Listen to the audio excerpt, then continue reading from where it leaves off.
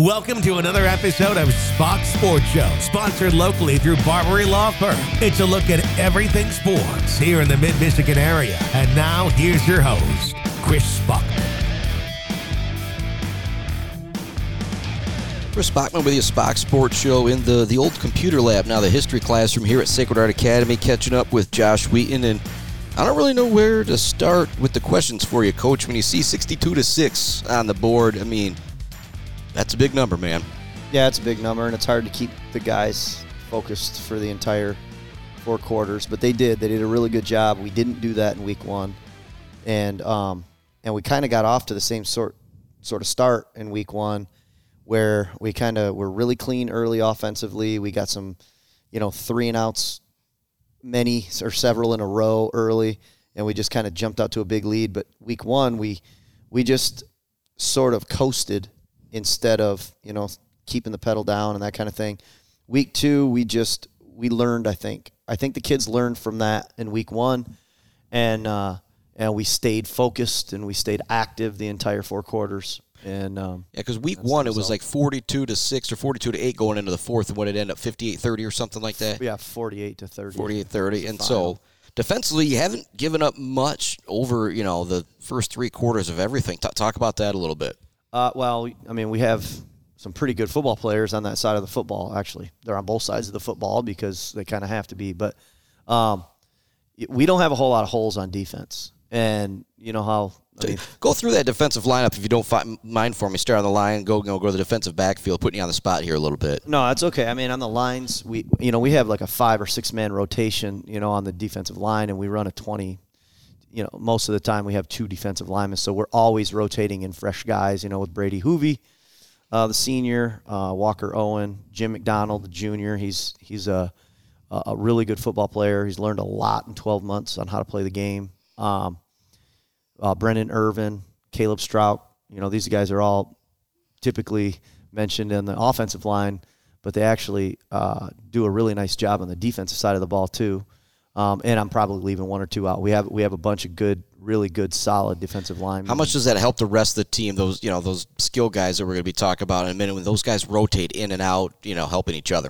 Well, it means a lot. I mean, obviously, football's it's one of those sports where like 1 second into the game you're already gassed for the most part, and being able to have fresh bodies come in. Especially this time of the season, the early first few weeks of the season when it's pretty hot, pretty warm, that kind of thing. It means everything. And last year, we struggle with that because of injuries. If you lose 1 or 2 kids, all of a sudden the depth is just diminished and gone. And we've been fortunate enough this year so far not to have that happen. And it's been good for us, obviously. And now, who's somebody at a big night? Obviously, there was a bunch of them with 62-6 on the board, but, we've always got the J&R Engraving Player of the Game, the J&J Auto Collision Port Lumberjack of the game. Talk about who would have won that Engraving Player of the Game probably for you. Week 2 would have probably been Jackson Verliger. He was, for lack of a better way to explain, he was all over the field. And I think he led us in tackles that night. I think he scored a touchdown on the offensive end, carrying the football. I think he had 1 carry for, 30 yards and a touchdown or something like that. But defensively, he was just everywhere. He was everywhere he's supposed to be all night long. And but it's hard to single those guys out. Like on the defensive side of the ball, everybody's always involved. Everybody is always involved.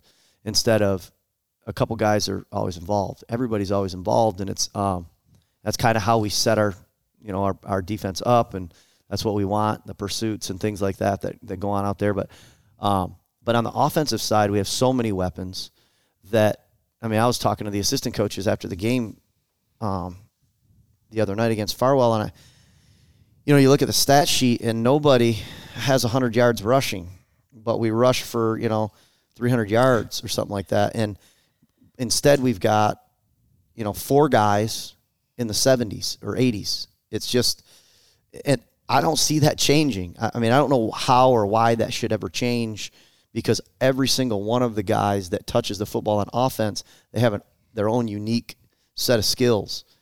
And And as an opposing coach, you really don't have the ability to stop one guy and make the rest of them beat you, because, I mean, really, if you commit to something like that, you're going to get beat by the other guys. I mean, they will beat you. So it's been kind of that way.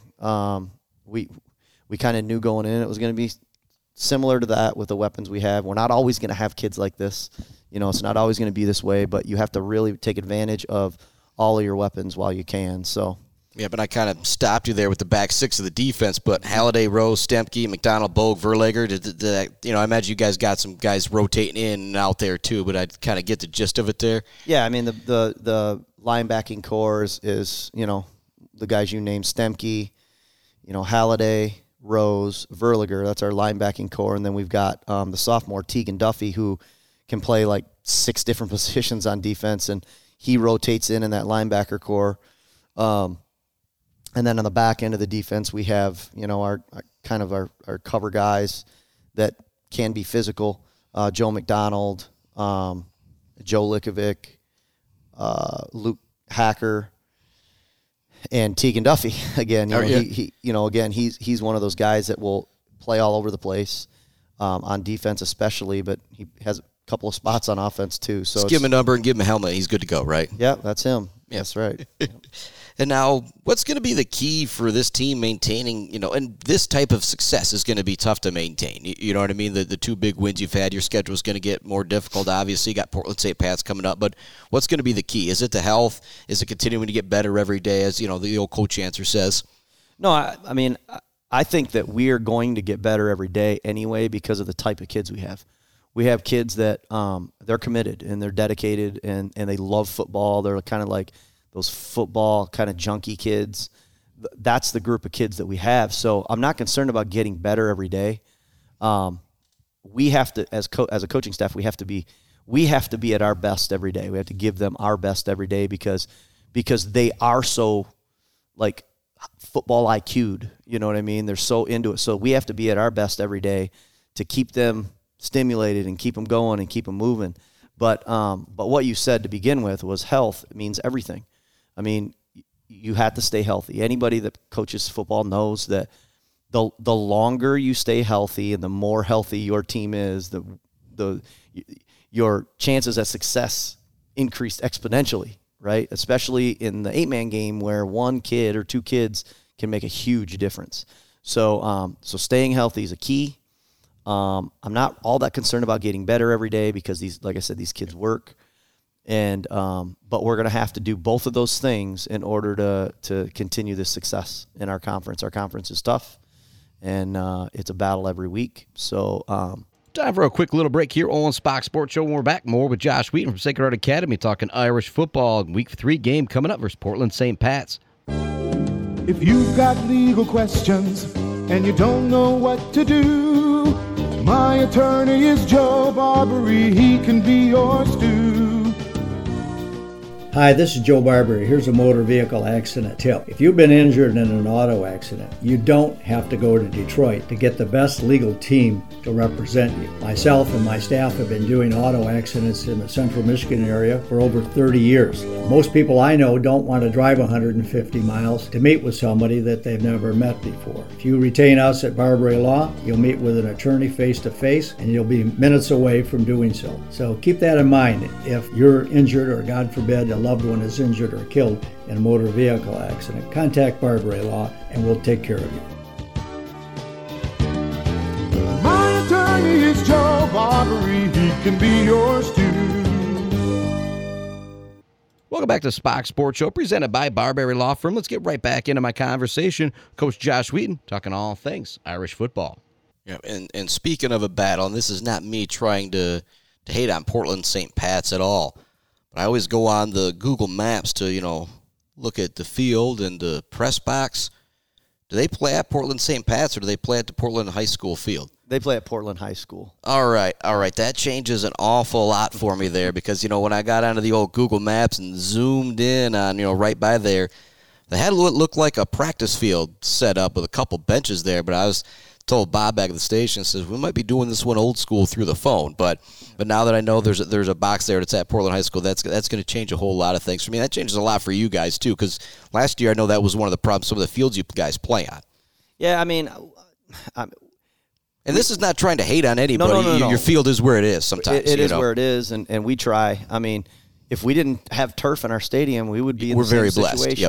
Yep. I mean, like where you're at the risk of playing on a field that's chewed up because more than one team plays on it. And, you factor in what it used to be before turf we had here. It was 3 Mount Pleasant High School teams, 2 Sacred Heart High School teams, Rocket football on Saturdays. The band out there as well. Everything, So no, I mean, we're not real concerned about that. We know what we're facing in terms of, the fields that we play on. And I'm not 100% sure that Portland's isn't in great shape. I mean, I think it might be. I don't know this, but that's not information that I've got. Well, it looked good on the Google Maps if it's at Portland High School and in that field or whatever. Like I said, that looked, not similar to Community Memorial, but it looked pretty darn nice down there. Yeah, it doesn't change much. I mean, our approach is what it is, and we practice on grass all week. I was thinking we were going to be on the side of a baseball field by the way things are. I'll have to show it to you when we get done here, my concerns or whatever. But again, not trying to hate on anybody. The school has fields they have because of the money they have, this, that, and the other. That's, a podcast for a whole another day there. But Portland St. Pat's, they beat Coleman 34-20, Weberville 52-16. What are you expecting from them? I'm expecting the same thing that we'll always get from them. They're well coached and they're a disciplined football team. Every kid that's on the field right now was on the field last year in our game. They're all 1 year older, 1 year bigger, 1 year stronger, 1 year smarter, 1 year similar to you guys in a way. Football, it's similar, right? And they do what they do. They get into their double wing stuff or their 2 tight end stuff, and they come at you. And so just like last year, we're going to have to be disciplined in our assignments on defense and do our jobs. Well, we have a couple different bodies out there on defense than we had last year against them, and we were able to manage them last year. But like I said, they're a better football team than they were last year, and they're going to come to play, and they're going to come to beat us. So we got to be ready for that. So. And I feel like, the town of Portland, city of Portland's not that much similar, not that far off from Mount Pleasant. Like, I feel like, the Catholic school there is going to be similar to the Catholic school here. Like, they're not doing a bunch of recruiting because Portland High School is a really good high school. You know what I mean? You got the kids that are, in the family the whole time, too. And so I think it's going to be a nice matchup between you two guys or whatever, and it's going to be kind of a fun rivalry going forward because you guys have met sometimes. In particular, I think of the girls' basketball playoffs. Over the last decade or so, there's been softball. There's been some few big matchups between these two teams. Like I said, it's a rivalry, even though you guys haven't been in the same conference. That this football means a little bit more than the average game, doesn't it? Yeah, I mean it's kind of nice having another Catholic school in the conference. We can kind of look forward to that and the sportsmanship that can go along with that kind of thing. But no, I think we're very similar in a lot of ways. They're a smaller school than we are, if you can believe that. But they have fewer students than we do. But, the comparison between Portland and Mount Pleasant, similar, except that, their public school is smaller than our public school.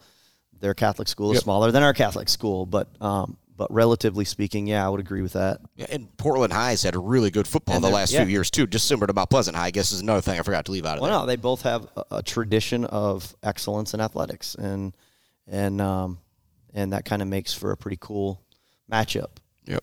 And speaking of cool matchups, we're going to be with you guys down in Portland St. Pat's on Saturday, so if anybody doesn't want to make that trek down there, go listen to the game, SPACH'S Sports Facebook page, 92.3 FM, Buck92.com, the Buck92 Facebook page. But Friday, there's a pretty special game happening here in Mount Pleasant. I imagine you're going to go over and attend as they take on Hamilton St. Thomas More, the team from Canada. Have you talked to Coach Mack about that at all? Oh, yeah, I've talked to him a little bit about it. They're excited. They're excited for the opportunity. Yeah, and for folks, from Sacred Heart, they're going to be listening to this and just from the Mount Pleasant area. If you weren't thinking about going to that game, how cool is this? How special is this to have a matchup like these guys coming to town? No, it's pretty cool, and the cooler thing is that we don't play the same night, so we get to all go watch it. So a lot of our kids are friends with a lot of the kids over there. I'm obviously, pretty close to the coaching staff over there, coming from there. But no, I think it's cool. We're excited about it. We're looking forward to having a good practice on Friday, going home, grabbing a bite to eat, coming back and watching the game. So. Yep, I say it's going to be a pretty special night. Anybody in Mount Pleasant, if you don't have anything going on Friday, be at Community Memorial Stadium. And the one thing that I said, I was joking around with Coach Mack earlier when I talked with him. Last year, they were in Ohio.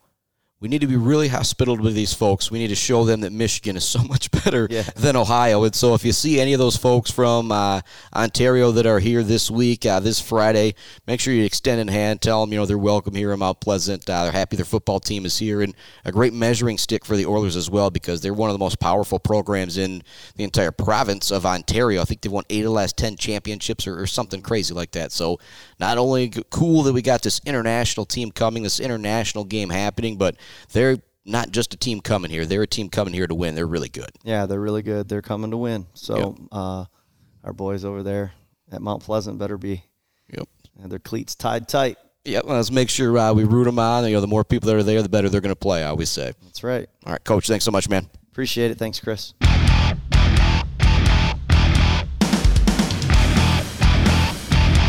Thank you for listening to SPACH'S Sports Show with Chris Bachman, sponsored locally through Barbary Law Firm. The views and opinions heard on this podcast do not necessarily reflect those views and opinions of Latitude Media, our sponsors, affiliates, and My 104.3 or Buck 92 Radio. Check out our website for even more podcasts from around the area. Just go to mymichiganpodcast.com. It's podcasting that matters.